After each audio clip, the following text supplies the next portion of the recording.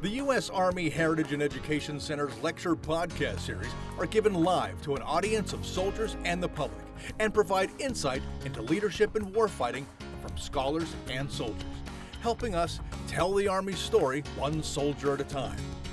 Our lectures often include important visuals. To view video of this lecture and many others, please visit the USAHEC channel on YouTube. The opinions and statements of the speakers featured on this podcast are not necessarily the views of the United States Army or the U.S. Army Heritage and Education Center. All right, ladies and gentlemen, today is May 15th, 2019, and on behalf of the Director of the U.S. Army Heritage and Education Center, Mr. Jeffrey Mangelsdorf, and the entire staff of the USAHEC and U.S. Army War College, welcome to the Perspectives in Military History Lecture Series. The USAHEC and the U.S. Army War College sponsor the Perspectives Series to provide a historical dimension to the exercise of generalship, strategic leadership, and the warfighting institutions of land power. In addition, as always, we would like to extend a thank you to the Army Heritage Center Foundation for their support in everything we do here to make these lectures happen. The book for today's lecture, as you saw, is on sale behind the lecture hall. All proceeds from the book sales do go to the foundation and help us to continue supporting programs. So, ladies and gentlemen, it is my great honor to introduce today's speaker. Dr. Robert F. Jefferson, Jr. is the former director of the Africana Studies program and is now an associate professor of history at the University of New Mexico. Dr. Jefferson earned his PhD in African American history from the University of Michigan and focuses his research on the relationship between race, gender, and citizenship in the United States during the 20th century. He has written several books and articles about African American soldiers, including the William Colby Book Prize nominee, the 93rd Infantry Division in World War II and post-war America. In fact, several years ago, he came here to the AHEC to speak about that book. Tonight, he's here to speak about his new book, Brothers in Valor, Battlefield Stories of the 89 African Americans awarded the Medal of Honor. Ladies and gentlemen, please help me give a warm USAHEC welcome to Dr. Robert F. Jefferson, Jr.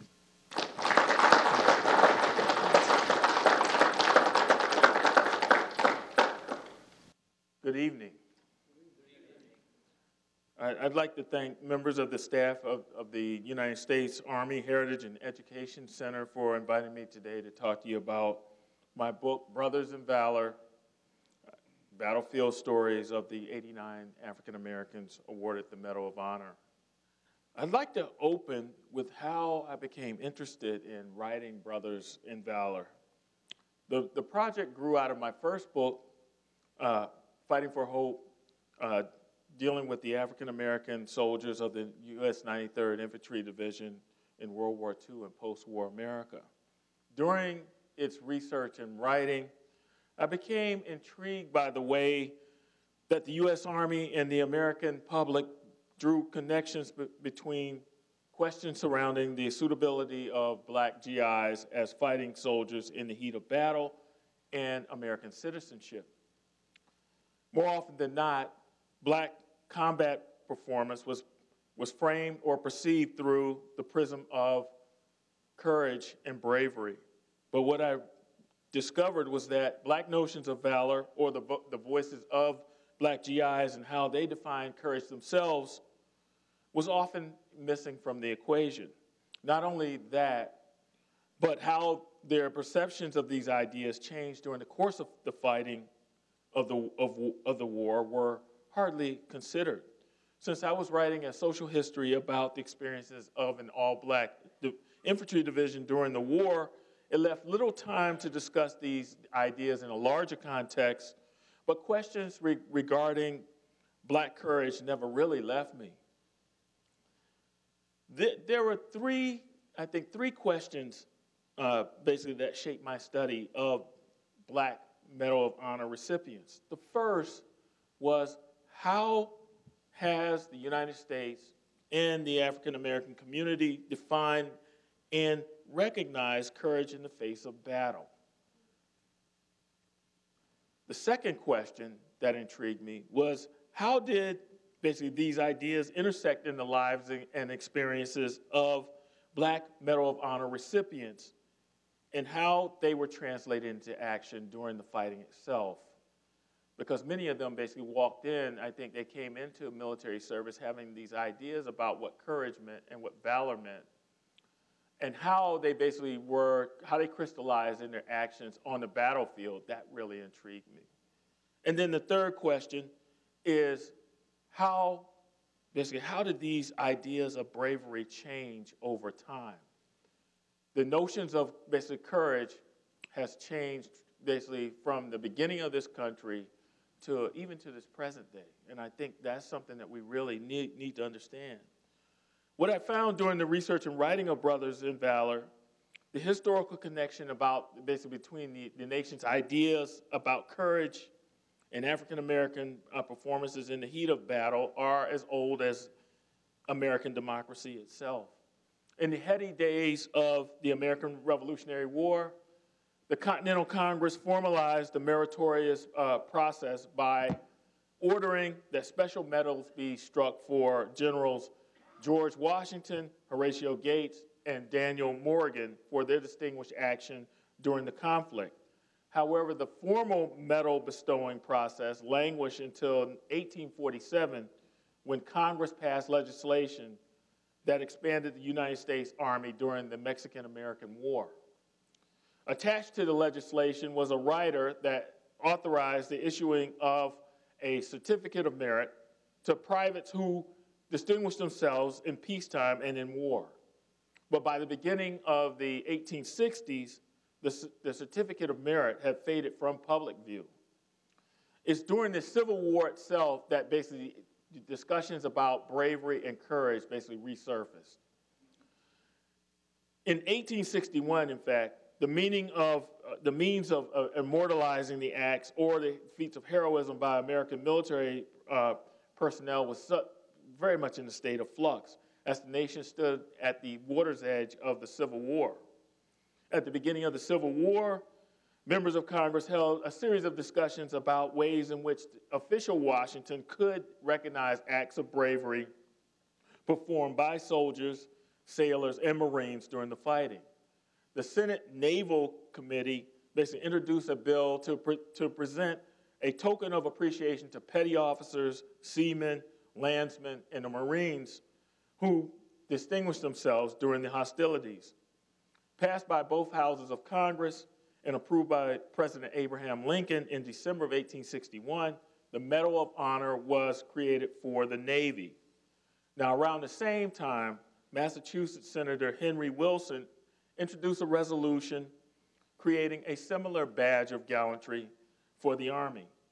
The measure was signed into law on June 12, 1862. The measure called for the Medal of Honor to be awarded to such non-commissioned officers and privates as shall most distinguish themselves by their gallantry in action and other soldier-like qualities during the present insurrection. And within months of that passage, Secretary of War Edwin Stanton began to bestow medals to soldiers and sailors who performed acts of bravery during the battles of 1863. But for the 89 black soldiers who appear in Brothers in Valor, the courageous actions they took on the field of battle carried a dual purpose. A chance to prove their manhood and also to stake definite claims to first-class American citizenship. And I wanted to, in this book, basically present them as flesh and blood human beings whose self-defined thoughts about and also acts of bravery during war reflected the rich, multifaceted, multi-layered dimensions of the African-American experience and the American tortured saga of race in this country. Just a few statistics I just want to throw out to you, just to give you an idea as to where these individuals stand in this whole pageantry of the nation.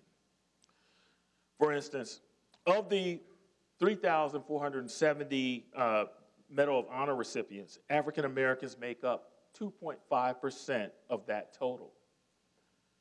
Now, most of these basically were bestowed upon them during some of the heaviest fighting in this country's past. 25 were bestowed during the Civil War, 18 during the Indian Wars, and also 20 during the Vietnam War. And also to keep in mind, for the Marine Corps, James Anderson, he was the first black Marine to receive the Medal of Honor, and this occurred during the Vietnam War. So just to give you an idea of just the scope, the statistical scope of what I'm talking about. So what follows are some of the life history examples of how complicated this story has been for this nation.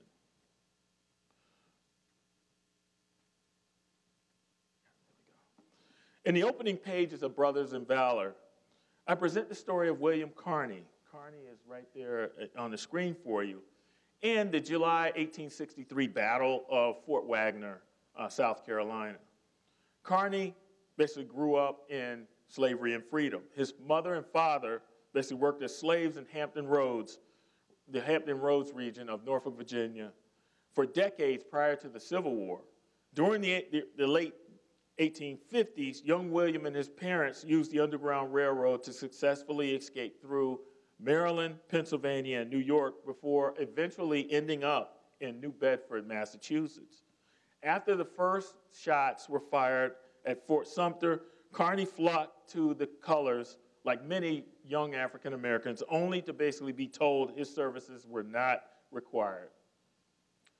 But in January of 1863, Carney basically gained his chance following the Emancipation Proclamation, joining the newly formed 54th Massachusetts Regiment, the unit that basically holds the distinction of being the first Northern black regiment to fight in the Civil War.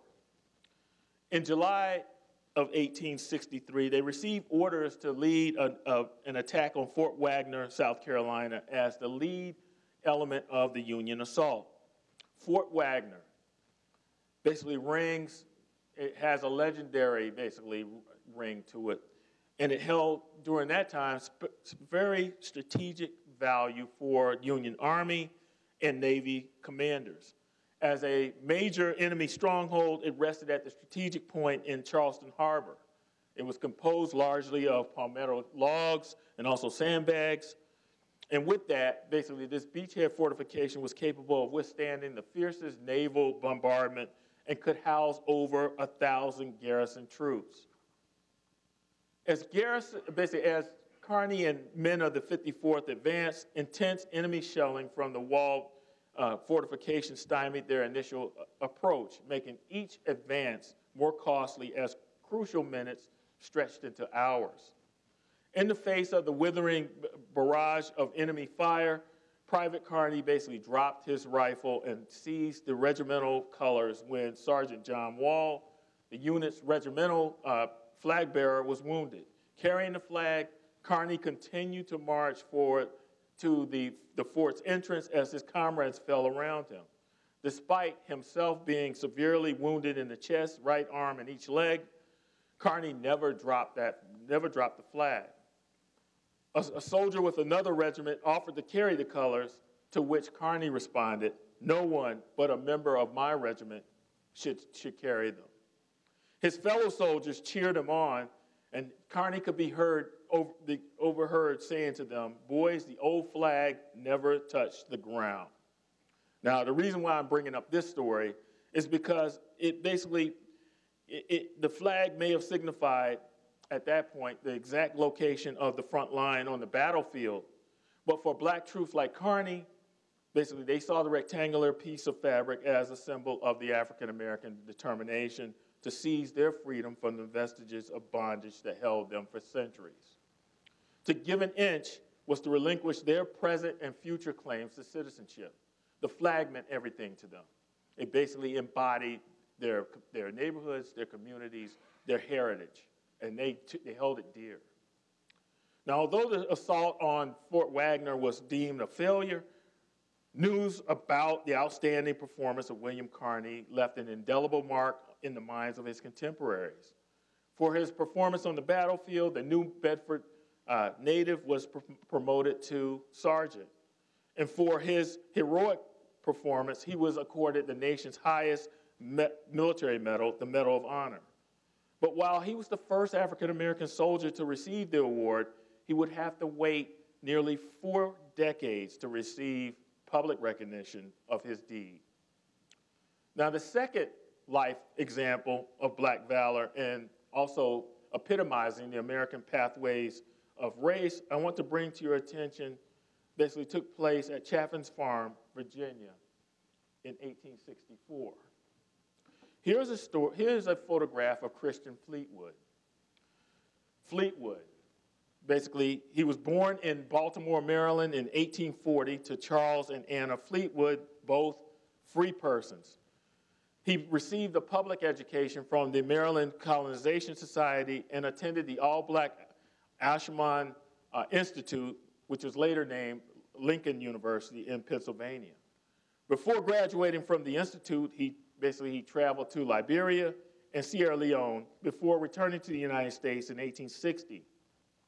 In August of 1863, the Maryland native promptly ventured to nearby Camp Birney, where he entered the ranks of Company G of the U.S. Colored Infantry's 4th Regiment.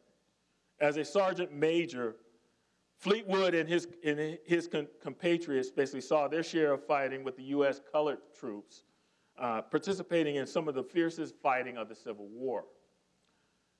During late September of 1864, Fleetwood basically distinguished himself in the face of enemy fire during the Battle of Chaffin's Farm, New Market Heights, an area located southeast of Richmond. During critical moments in the skirmish, Fleetwood earned the Medal of Honor for saving the regimental colors without a scratch after the color bearer and most of the company had been killed or wounded. And he helped to basically deliver a pivotal victory for the Union Army. For his efforts, basically, Fleetwood and 14 other black soldiers received medals of honor for gallantry in battle. The reason why I mentioned Christian Fleetwood is that he, like so many Medal of Honor recipients, they had hoped that their basically acts of valor on the battlefield would lead to greater opportunity in the regular army. But these hopes were only stymied by post-war racism after the war. For example, in late 1865, Fleetwood applied for a commission as an officer in the regular army, only to be told by his superiors that they were going to turn down his request. Undaunted by this, Fleetwood went home to Washington, D.C., where he continued to serve basically in the District of Columbia's National Guard, reaching the rank of major by the end of the century. What people don't know is that with Fleetwood, he would be at he would be in Atlanta at the Cotton States Exposition, where Booker T. Washington would make that famous speech at the end of the century. During that time, Fleetwood would also deliver an address where he talked about the plight of the African-American officer during this time. He would talk very bitterly about his experiences. My next slide for you here, this is a slide of the photographic exhibit put together by the renowned scholar W.E.B. Du Bois of the living Medal of Honor recipients at the turn of the century. This is phenomenal because this was a photographic exhibit that was it was put on display in Paris in 1900. The purpose of the exhibit was to capture the full, complexities and also the multifaceted portraits of black life as it lived in the United States at the time. And Du Bois picked up on the idea, what better way to exhibit some of the finer examples of African-American life than to have on display its Medal of Honor recipients. Now, in this display that I show you, what's really fascinating to me is that among the Civil War veterans that are there in that picture, you see William Carney, Powhatan Beatty, who's there, also Alexander Kelly. But you also see Medal of Honor recipients from the Indian Wars, people like Benjamin Mays, who was up there in second to the left, who's there in that bow tie. You also see Thomas Shaw, who's also down there at the bottom, And then, if that's not enough, you also see John Denny, who's up there to the far left, the first person there standing. And then that's followed up by those who received the Medal of Honor in the Spanish-American War, Dennis Bell. I think that's a phenomenal display of basically of how African Americans defined courage during that time and how they valued it in protecting the country's trust. Now, with that said, basically Black Valor took place in the Trans-Mississippi West during the latter half of the 19th century. Here. This. And I really got excited when I started basically researching and writing about this. This is a slide of a letter written by Emmanuel Stantz. Stantz, he was born in 1843. He grew up in Louisiana, and he basically worked for a short time as a sharecropper before making his way to a recruiting station where he joined Company F of the 9th Cavalry in October of 1866 at the tender age of 19. On May 20th, 1870, Stantz's name entered the annals of immortality when he, along with a small party of men from Company F, received orders from their company commander to leave Fort McCavitt and to advance 20 miles north toward Kickapoo Creek in order to scout the activities of Apache Indians who had abducted basically two children 2 days earlier. The detachment of men had barely made their way halfway to their destination before they spotted a group of approximately 20 Indians driving a team of horses.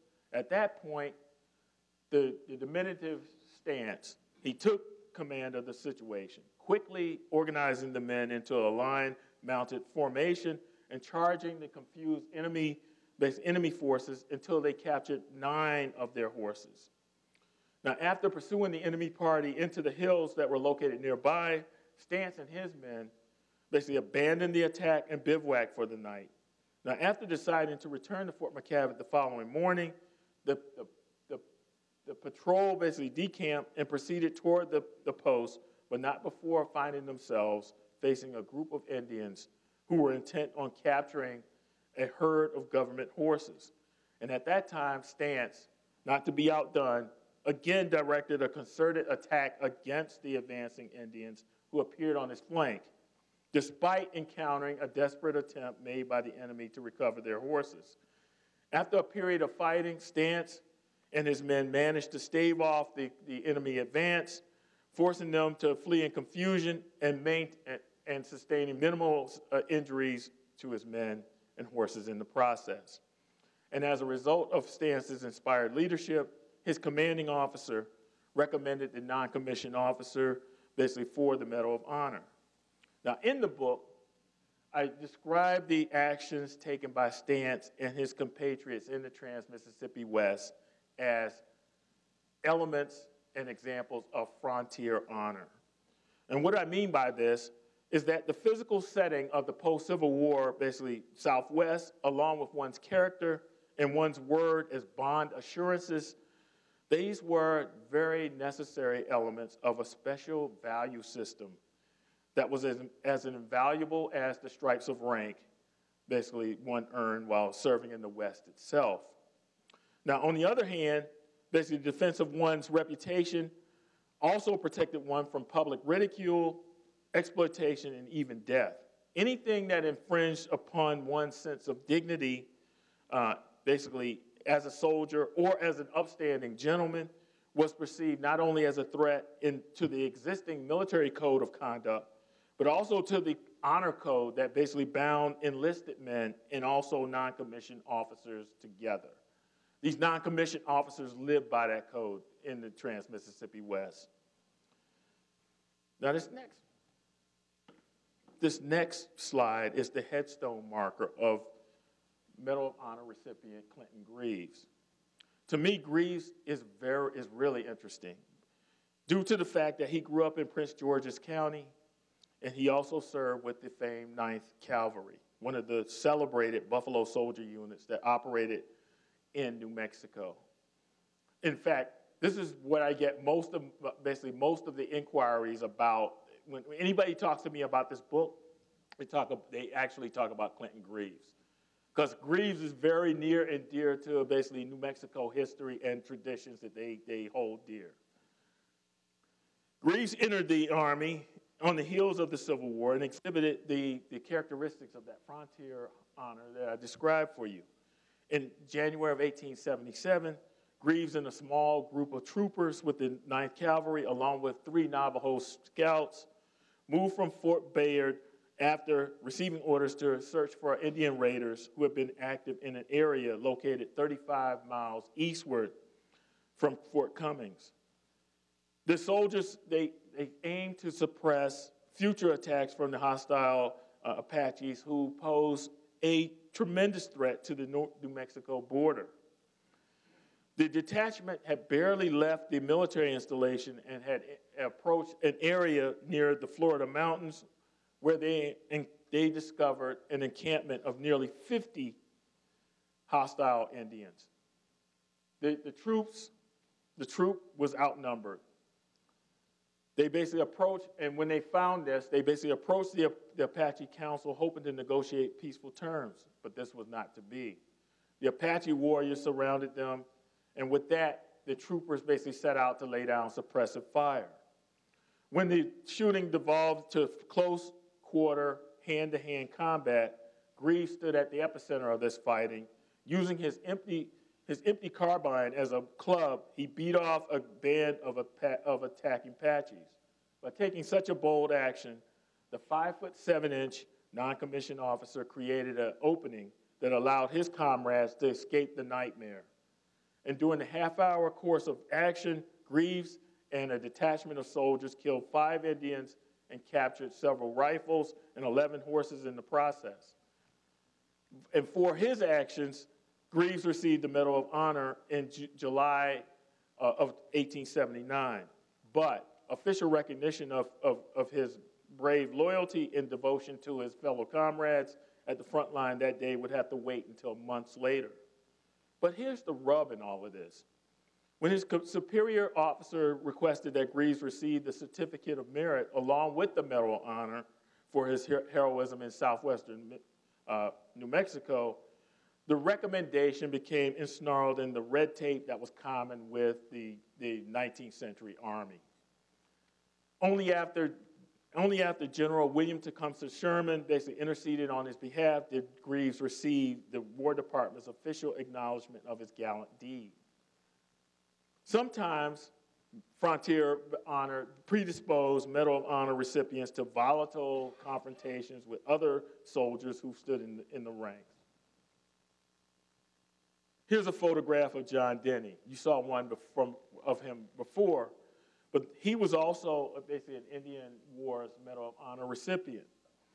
In September of 1879, Denny distinguished himself at Los Alamos Canyon, New Mexico. But years later, John Denny, first sergeant, later on, basically came to blows with one of his fellow 9th Cavalrymen after the enlisted man and cheated him of $3.75 owed to him. After hearing Galloway dispute the claim, basically by calling him a liar, the decorated non-commissioned officer, Denny, basically angrily retorted, you damn bastard, I'll knock your goddamn head off. And at his court-martial that ensued afterwards, Denny defended his actions by pointing to his exemplary military bearing, claiming, I always endeavored to perform my duties as a soldier. During any period while serving as a non-commissioned officer, I have taken every precaution practicable to preserve discipline. So discipline, basically Army discipline, military discipline was deeply entwined with this idea of frontier honor. Anyone who infringed upon it, basically these soldiers felt emboldened to take action. And Denny exemplified that. Now, with the outbreak of the war with Spain, 4 black soldiers in the Spanish-American Spanish-American War used their guns to fight for dignity and honor on the field of battle, even though they were battling the federally sanctioned indignities of a racially segregated army and also the constant harassment from white citizens. Here's a picture of George Wanton. Wanton was basically born and raised in Paterson, New Jersey. But Wanton basically entered the 10th Cavalry in 1889 after serving over 4 years in the U.S. Navy. During the Battle of Tayabamanca, Cuba, in June of 1898, Wanton and 3 other soldiers basically staged a successful raid on a prison stockade that housed a company of captured Americans and freed the captured soldiers. And for their efforts, basically Wanton and also 3 other members of the 10th Cavalry were recognized and received commendations from their superior officers for the Medal of Honor, which was conferred upon them during that period. But I add this picture here because Wanton later becomes he is put forward as an example of what black valor could be on the eve of World War I. In fact, he is there in New Jersey, basically giving a speech to fellow basically soldiers who are going to serve in the 92nd Division in the First World War. He's presented in that light. So in a way, if you think about it, these Medal of Honor recipients basically they basically paid it forward to the next generation. And this happened over and over again. Now, throughout the book, I basically demonstrate how official acknowledgement of black valor more often than not would not take place until long after the remains of African-American heroes have returned home from battle and after several decades in the future. This was the case with Freddie Stowers. On September 28th, basically 1918, Stowers' unit, Company C, 371st Infantry Regiment, 93rd Division, basically they were at Hill 188, which was a key strategic point in the Hindenburg line that lay near Bussey Farm. Stowers and his men basically during that time managed to maneuver through the area nearly unscathed, and they thought that the enemy had long since basically left the area. In fact, when they encountered enemy combatants near the farm, the South Carolina native and his comrades heard their commanding officer basically issue a call for a ceasefire and saw them begin climbing over their dugouts, proclaiming their surrender. But to their consternation, Stowers and his men soon learned that this was not meant to be. Because as they moved to basically reciprocate that gesture, the enemy jumped back into their positions and proceeded to lay down indiscriminate fire on the unsuspecting company, practically annihilating most of the unit's officers. Unfazed by this, however, Stowers, he stepped forward and provided inspired leadership for fellow members of his company, spurring them forward in a desperate battle against the enemy position and the elements of the hill. With total disregard for his personal danger, he basically moved his fellow soldiers toward the enemy position until the Germans dropped their weapons and staged a hasty retreat basically to the rear. And as a result, Stowers and his men basically seized Hill 188. They captured many German prisoners, and they secured precious machine guns, railroad cars, and enormous quantities of lumber and also supplies. In addition, during that time, they also managed to shoot down basically 3 German airplanes during their attack. However, Stowers would not live long enough to see the fruits of his courageous act. When the assault ended, he, along with 40% of his 200-man company, were basically brought down during the fighting, gravely wounded by the machine gun fire. The actions taken by Stowers earned him many French honors from the Red Hand Division commander, General Mariano Gobet. This is another gravesite. And as he was laid to rest in the Montsorgon American Cemetery in France, and this is a picture of that, France would be his final destination. But the bravery exhibited by he and his men was of great significance because it took place during the final Allied offensive of World War I. For his distinguished action, Stowers received the Croix de Guerre, which was France's highest military decoration for fortitude on the field of battle.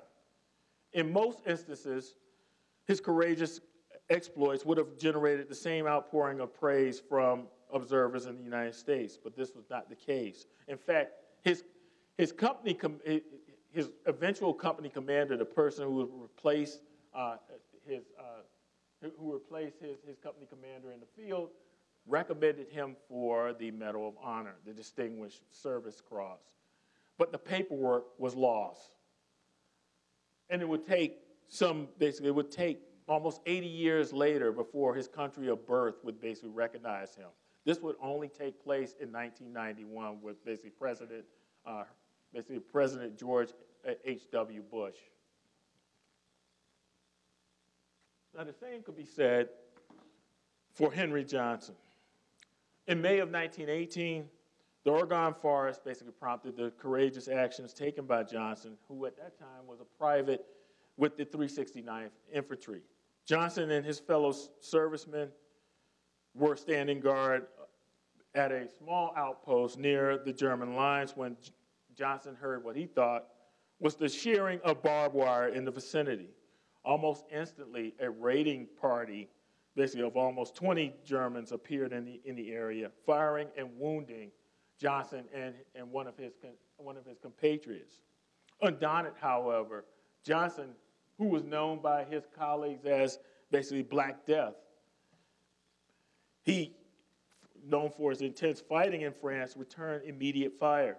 Seeing his comrades in danger, he emptied his magazine of his rifle before grabbing his bolo knife, a short, heavy weapon with a razor-sharp edge. It had the weight of a cleaver and basically the point of a butcher knife. Armed only with that bolo, he basically fiercely engaged the Germans in a deadly hand-to-hand combat. And with that, the Battle of Henry Johnson ensued. And this battle, by the way, was legendary. It would be one that would reach back to the United States. It would be one that was recognized for generations to come by African Americans and also those who were thinking about military service. But it's the heroic actions that were taken by Johnson that had so stunned the German party that they promptly gathered up their dead and wounded before hastily fleeing the outposts altogether.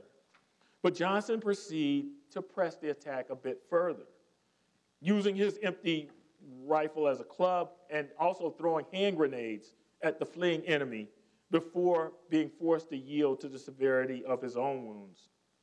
Shortly afterwards, Johnson was transferred to a French hospital where they convalesced, but not before the word of his act of bravery began to attract the attention of the French and American commanders throughout Europe.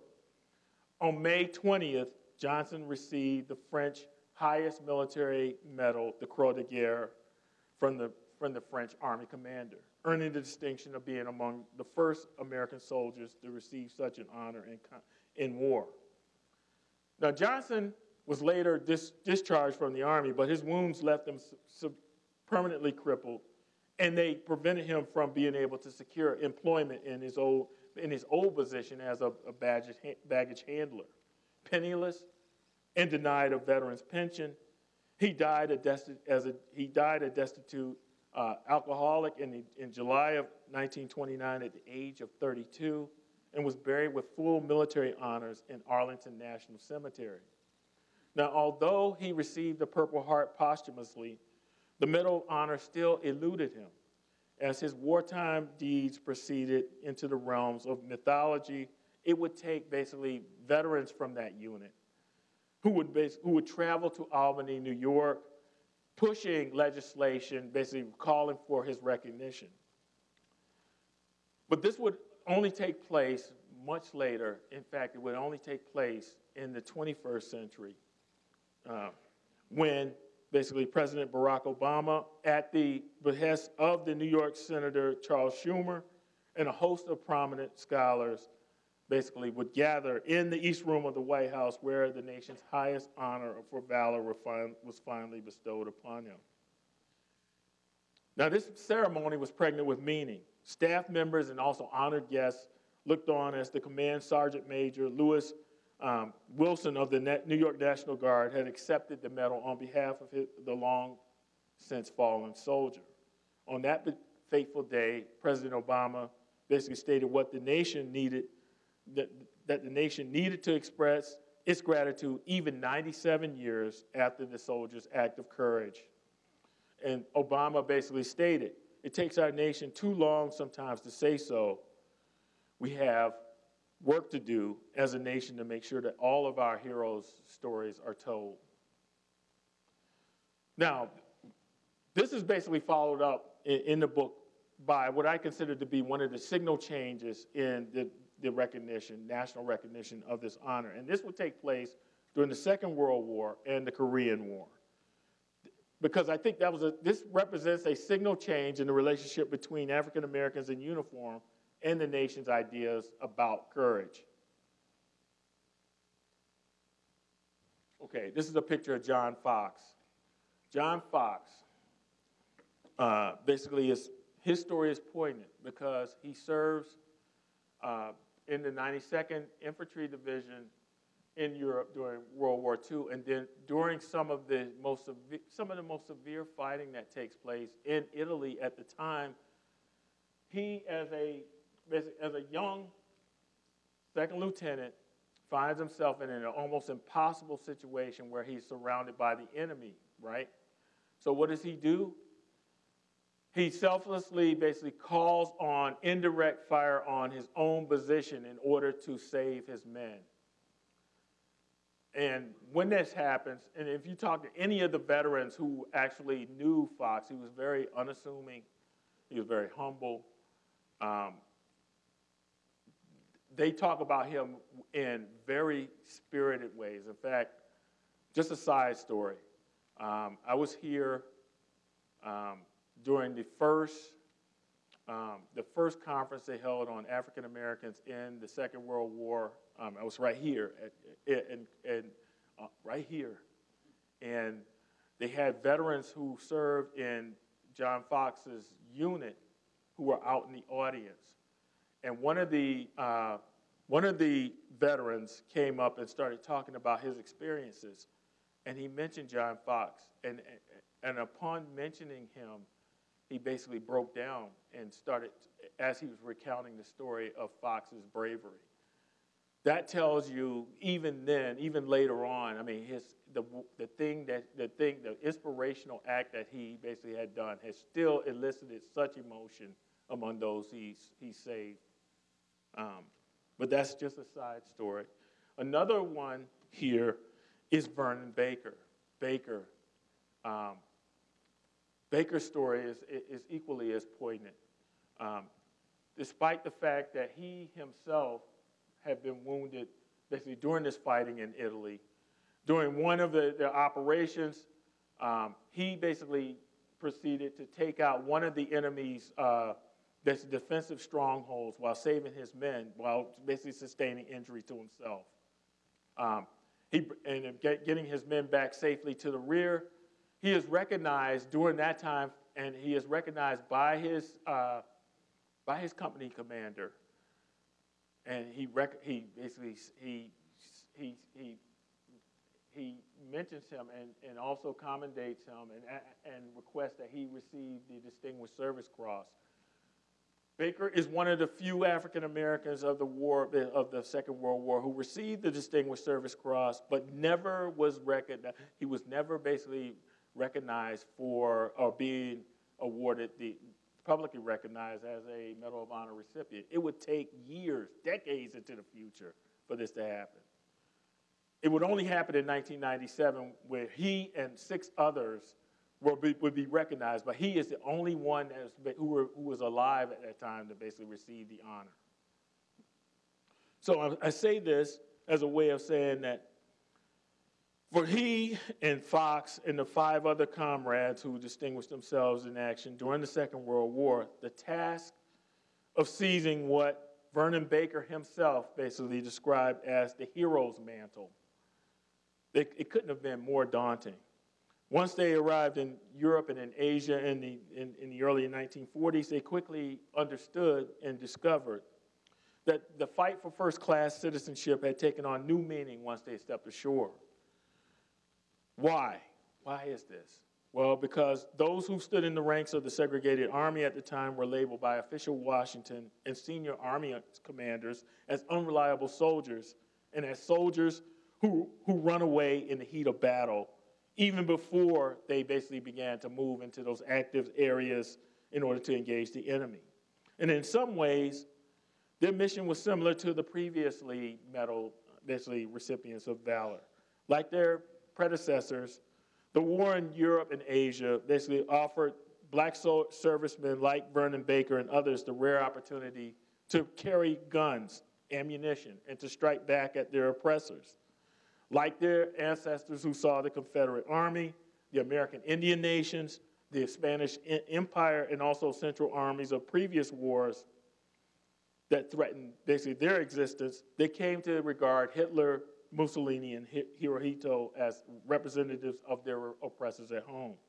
But they also recognized, and they quickly realized, that they were being asked to pay a price that they would have to bear for all who lived under the threat of racism and class antagonism at home. And in many ways, and in many cases, like Baker, their acts of bravery would not be recognized until nearly 50 years later. Now, let me move on. This is another picture of Baker. This is Baker receiving the Medal of Honor in 1997 from President William Clinton. And the thing about Baker is he was so humble, just I think like so many of them, that he felt like he had, it's almost as if he felt like he had cheated death to a certain degree, and he wished that many of his comrades would have been up there with him to receive that. He was almost embarrassed to receive it, in fact. If you read his autobiography, he talks about how he was quite often basically stopped in the moment by remembering some of his comrades who had fallen in battle. So this is a photograph of Cornelius. This is a photograph taken during the very height of the Korean War. And it's a photograph of Cornelius Carleton, who was a Medal of Honor recipient from the Korean War, and of his family with the Secretary of Army in March of 1952. Carleton basically distinguished himself in battle when he, along with basically a platoon of the 24th Infantry's 3rd Battalion, attempted to capture a hill near the village of Chipori. During the 8th Army's Operation Piledriver, they fell headlong into a heavily fortified Chinese entrenchment manned by enemy soldiers who were armed with numerous heavy automatic weapons. As a result, they took tremendous casualties, losing their platoon leader in the process. And it was under these harrowing circumstances that Sergeant Cornelius Carleton basically stepped forward. The talented non-commissioned officer had just reported to the platoon just weeks after being assigned to the engineering service unit in Korea. But his leadership skills were considerable, and they were soon recognized by his superiors.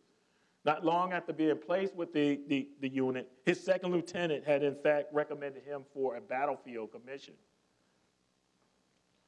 After learning that the platoon leader basically lay mortally wounded, Carleton basically took command of the beleaguered platoon and led them up the hill. After attempting to advance 3 times and suffering heavy casualties in the face of withering mortar and also rifle fire, the West Virginia native basically single-handedly destroyed 2 Chinese positions and killed 6 enemy soldiers. All the while, Carleton exposed himself to heavy fire, sustaining wounds into his chest while advancing basically the attack. The war hero's actions inspired eyewitnesses who were present during the fighting that day. As one enlisted man in the company recalled, Carlton was wounded in the chest, but he refused to be evacuated. He got the rest of the men together, and we started for the top. The enemy had good emplacements. We couldn't get to them. Grenades kept coming at us, and we were chased back down again. Again, we tried to no luck. Sergeant Carlton basically said he was going to make it this time and yelled, "Let's go." I saw the sergeant basically go over the top and charge the bunker on the other side. He got the gun, but was killed by a grenade.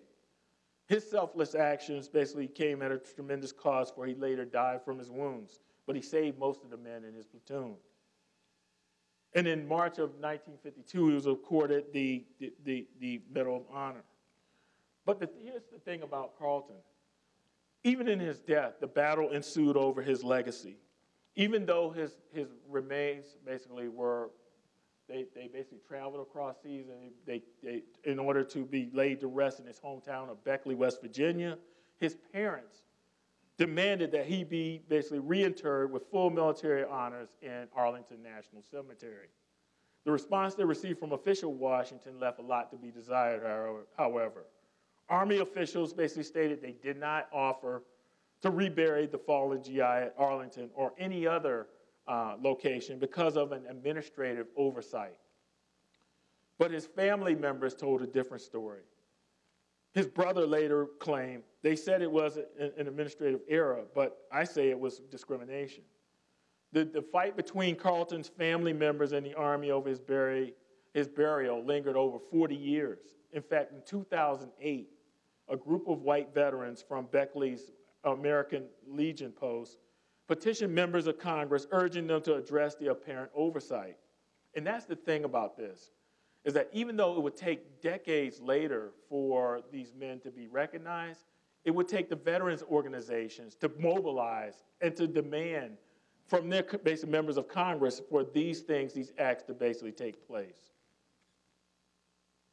So to make a long story short, in May of 2008, Korean War veterans and Carlton's surviving family members assembled for the reburial of Carlton's remains at the National Cemetery. Among those who were in attendance were the Assistant Secretary of State, a local congressman, 2 Army generals, and a full honor guard from Fort Knox, Kentucky. And while some in the audience gathered to commemorate the memory of a soldier who fought and died in a war that took place over 40 years ago, the fighting in this meeting may have been too distant to cause any misgivings about the past. But for others, Carlton's life and death basically led to a different conclusion. For instance, a sergeant major who was present at the time, who was also the president of the 24th Infantry Association, commented, "This guy should have had some kind of hero ceremony.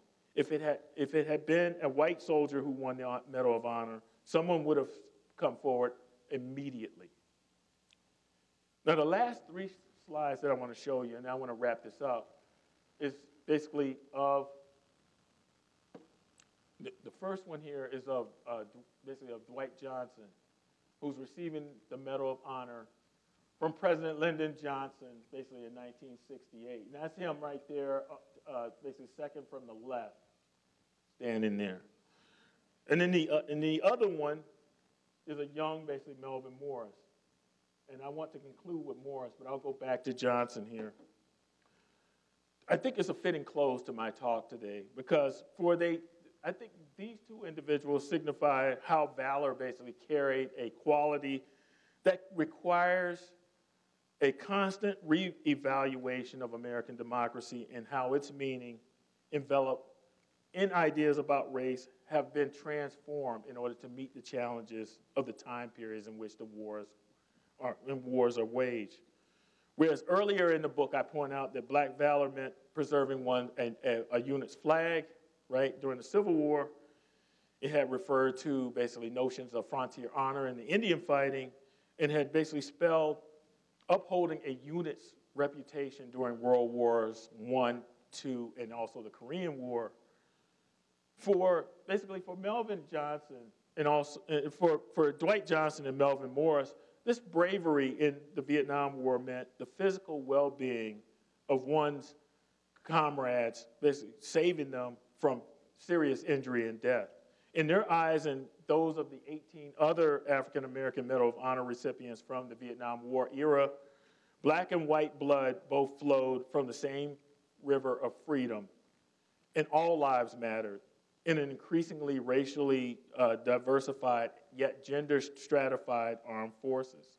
As a case in point, take Dwight Johnson there. For Johnson, the Vietnam War and its aftermath carried deadly consequences. In 1968, the Detroit, Michigan native had returned home only to struggle with his own inner demons. Drafted in the Army in 1967, Johnson was assigned as a tank driver in an infantry company in Vietnam. On the eve of the Tet Offensive of 1968, however, Johnson's performance during the battle in the Kon Tum province was the stuff of legend.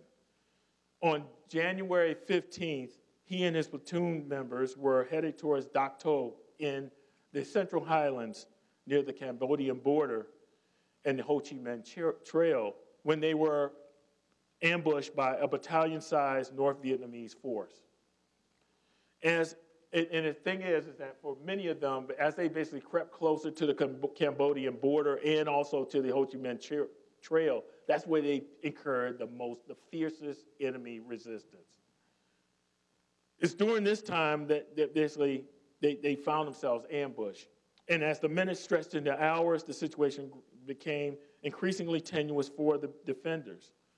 During its initial contact, the enemy had destroyed several tanks in the process. However, Johnson promptly climbed out of his track and, armed with a .45 caliber pistol, proceeded to kill several North Vietnamese soldiers before expending all of his ammunition.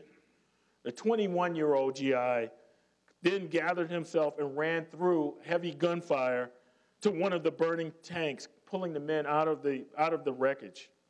And after returning to his track, he located a submachine gun and proceeded to hunt down the enemy on foot. At one point, he stood face to face with a communist soldier, during which he shot and killed him at close range. Afterwards, Johnson returned to his track and continued firing on the enemy until the rest of his platoon arrived on the scene. By showing such concern for his fellow soldiers, with complete disregard for his own safety, and also acting so decisively in the face of the enemy, he was awarded the nation's highest award for valor in November of 1968. But Johnson's ordeal was just beginning, as he and others quickly realized that his actions taken during the Dak To campaign had taken its toll on the celebrated soldier. After returning home and receiving the Medal of Honor, the troubled hero was widely sought. He was a widely sought commodity with the likes of General William Westmoreland, the Army Chief of Staff, and the commander of U.S.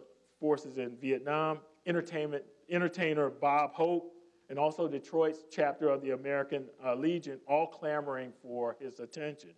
However, it was not long before Johnson's battlefield struggles resurfaced in his post-war life. First, he had gone into financial debt after writing bad checks and also missing several public appearances. Second, he suffered a series of health-related ailments. After undergoing a battery of medical evaluations, military physicians at Valley Forge Army Hospital in Pennsylvania determined that Johnson suffered from psychiatric distress that stemmed from his military service in Vietnam. On a cool night in April of 1961, his wartime struggles were brought to an end. During an attempt to rob a grocery store less than a mile from his Detroit home, the store manager shot and killed the war hero. And on May 6th, the Vietnam veteran was buried with honors at Arlington National Cemetery. But as his body was being interred into the hollow grounds of the national gravesite, one of his childhood friends ironically remarked, "They get quiet. It's like they don't have too much to say about what it was like over there. Maybe it's because they've killed people and they don't really know why they killed them. And Johnson's, by the way, Johnson's story becomes the stuff of literary, basically, it becomes one of literary action as well, because there were a number of screenplays that were developed basically that documented his life. And there's still basically questions about what happened to him. But for this, I want to go to my last several slides here. And this is a photograph of Melvin Morris at the time he entered the Army in 1959. To date, the reason why I want to end with this one is because to date, Morris is the last African American to be recognized for bravery during the Vietnam War era. Go to this last slide. And this is a picture of basically President Obama basically bestowing the nation's highest basically Medal of Honor on Morris. In May of 2014, President Obama placed a call to a former GI for an oversight committed by the United States government decades earlier. On the other end of that line basically stood Melvin Morris, who was a former Vietnam War veteran who hailed from Port St. John, Florida. Born in 1942, Morris was originally from Oklahoma, and he had been a member of the State National Guard before basically joining the Army in 1959. A former Green Beret, Morris basically had served several tours in South Vietnam before he was wounded 3 times while recovering the body of a fallen comrade in the face of withering machine gun fire near a firefight near basically Chow Lang in 1969. And for his gallantry in action, Morris received the Distinguished Service Cross in 1970. But receiving such an honor barely fazed the battle-hardened soldier. As he recalled years later, I never really did worry about decorations. And this happens to be like one of the common refrains of all of these individuals that I researched and wrote about in my book. They never really worried about the decorations. Little did he realize it, but Morris would become one of the beneficiaries of the government's new policies for assessing courage under fire. In 2002, the Defense Department, at the behest of members of Congress, launched an investigation into the historic prejudice against Hispanic and Jews who served in the nation's military. They particularly focused on all of the recipients who had previously been awarded the Distinguished Service Cross for acts of valor during World War II, but broadened their scope to include the Korean and Vietnam Wars. Among those who appeared on that list was the former staff sergeant who lived in Florida. Of Obama's call, Morris basically remembered, quote, "I fell to my knees. I was so shocked." President Obama said he was sorry this didn't happen before. He said this should have happened 44 years ago. Not long afterwards, Morris basically appeared at the White House where a mass ceremony was held to honor 24 veterans, mostly of Hispanic and Jewish heritage, who had previously received the nation's second highest award for valor, but had not been recognized for the Medal of Honor until that moment. And as the nation's first African-American president placed the prestigious Medal of Honor around Morris's neck, past and present and future generations of soldiers who were present for the gathering were bearing witness to a new standard of honor that was coming into being, one that was deeply enveloped in the timeless banner of freedom and was deeply embossed with the emblem of equality. And with that, the brotherhood of valor that was initially formed by those stalwarts that I pointed out to you before had introduced a new convert into their ranks. The full implication of how the new bonds of bravery will be translated into action by successive generations of Americans have yet to reveal themselves, however. Thank you.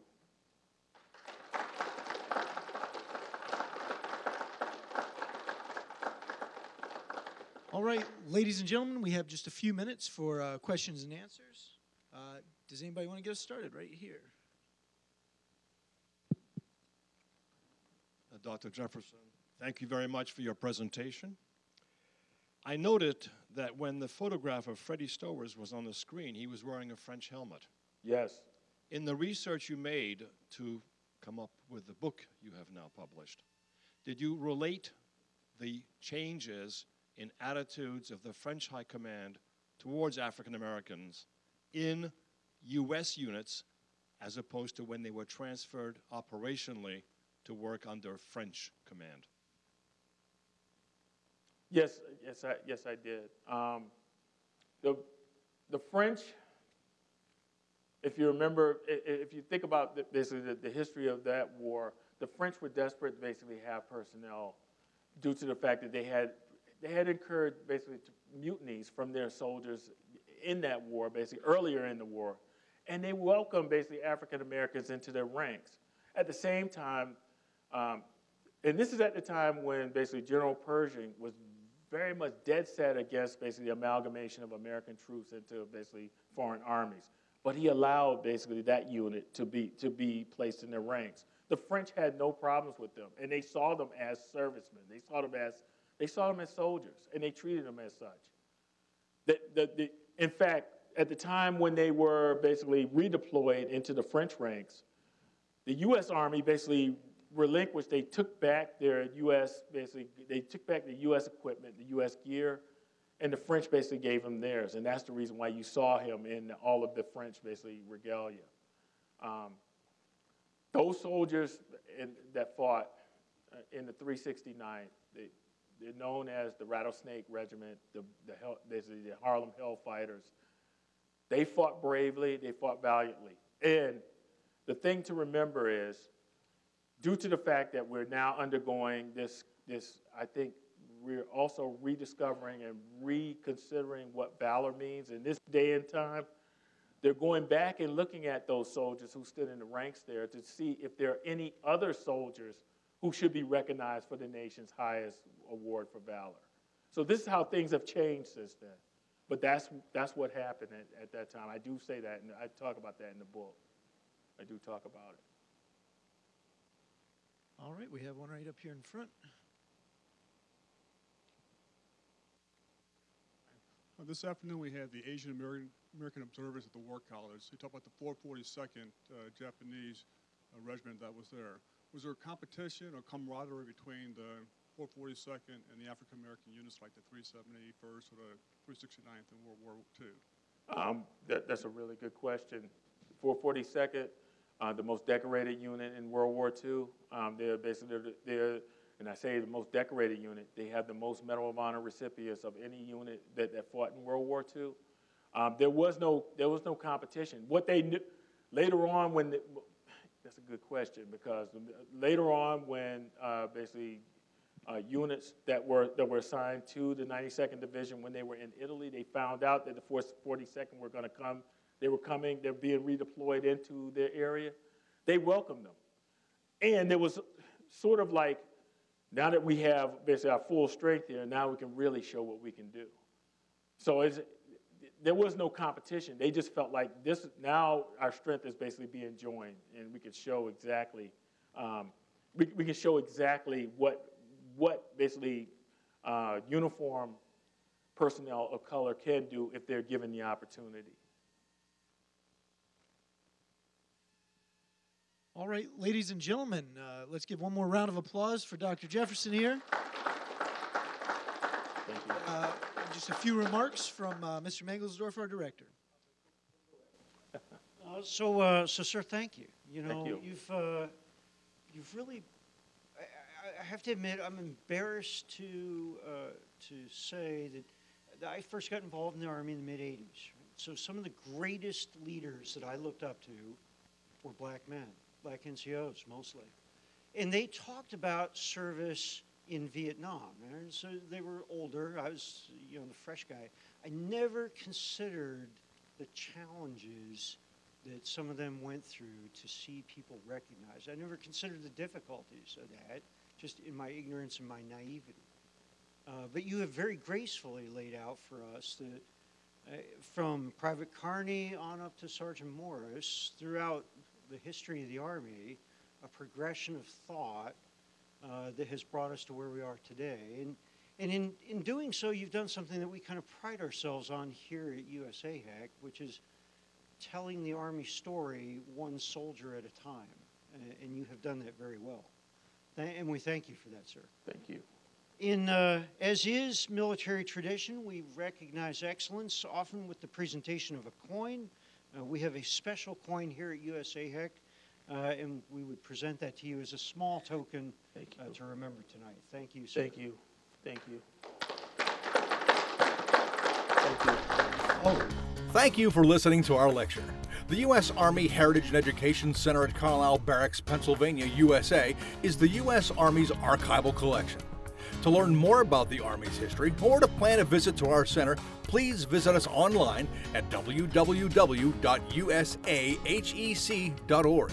You can also follow us on Facebook, Twitter, and YouTube to learn more about our upcoming events.